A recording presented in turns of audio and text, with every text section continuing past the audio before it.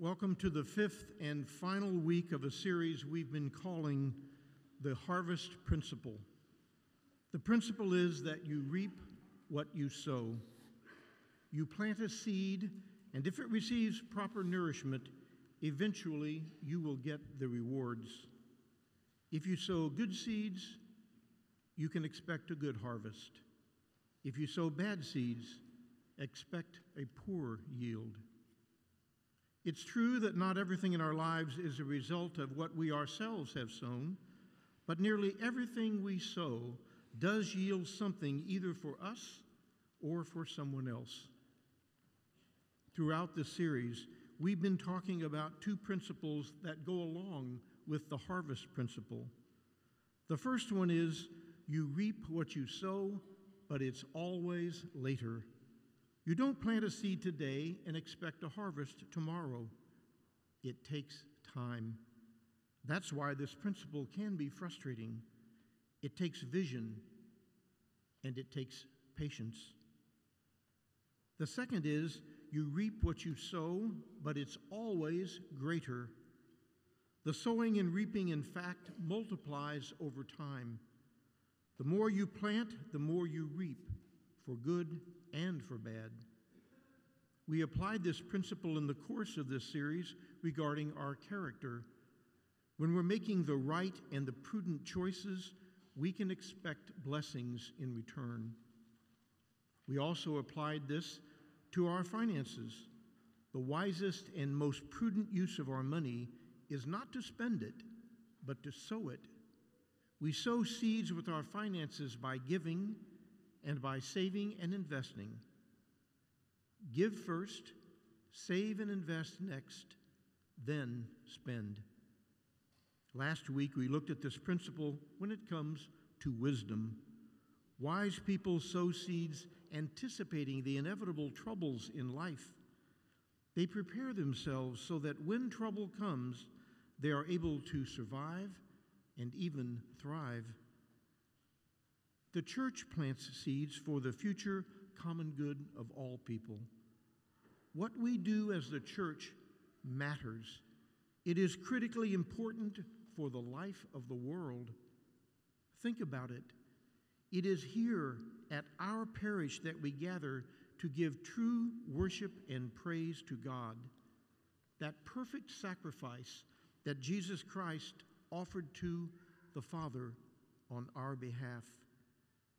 Our liturgies are inspiring and done with care and reverence. Our music is beautiful and uplifting. Our weekly worship aids have increased our awareness and participation. Great things are happening here at St. Mary as we grow in discipleship and love of the Lord Jesus. And surely you've noticed the physical improvements around our parish campus. The new walkways at the school, fresh paint in the church, repairs to the administration building. Our sound system has been greatly improved, and the old worn-out doors to the church have been replaced with new ones that actually open, close, and lock properly. We're not where we want to be, but we're getting there. It is here at St. Mary's School where 392 young students are not only studying academics, but also being formed to be better persons, better citizens, better Christians. Through the efforts of our school community, 3 truckloads of supplies as well as textbooks were donated to St. John's School in Panama City, which was substantially damaged by Hurricane Michael. Now reopened in temporary facilities, their principal said they couldn't have reopened without that support. The school council food drive is aiming to fill the pantries at Catholic Charities in anticipation of the holidays, when families in our town depend on help. It is here we help families to fall in love with their faith. Here that we provide Christ-centered direction and support for young people, high school and middle school youth active in our youth ministry.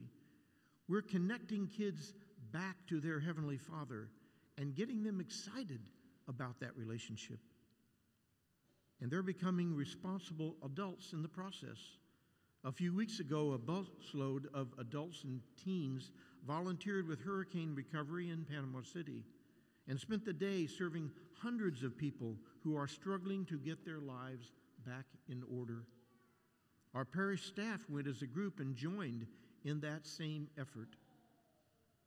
It is here at our parish, through our Mother Teresa outreach program, that we provide temporary relief to families who have fallen on bad times. Every Thursday, folks are assisted with gas vouchers, utility assistance for those who are living without water or power, temporary lodging, including for single mothers with young children, assistance with ID cards and driver's licenses that are needed to find and maintain work, prescription help for families who cannot afford needed medicines, as well as other services. Our outreach serves the entire community as a safety net, and the funds, over $60,000 last year, helped almost 600 families. The spiritual, physical, and financial support that has come from St. Mary has made all this and much, much more possible. The seeds that were sown here in the past are reaping a rich, wide harvest of changed lives now and in eternity. Recall, though, that Jesus told us that the harvest is plentiful, but the laborers are few. You and I are those sought-for laborers. We are the ones who need to support what can be an even more generous sowing and even more bountiful harvest. This weekend we celebrate the feast of Christ the King. Mankind's first gift to our child king were gold, frankincense, and myrrh. It was our first recognition of the glorious and triumphant entry of our Savior into human history. Today we hear of Christ coming amid the clouds, and every eye will see him, even those who pierced him. Unlike the humble child in the manger, when the Lord returns, everyone will notice. Everyone will understand that he is worthy of all praise. And everyone will see in a whole new way how wise it was to have made that investment. What gifts might we now give to our King who has received dominion, glory, and kingship, whom all peoples, nations, and languages will serve? As it happens, we are also celebrating Stewardship Weekend.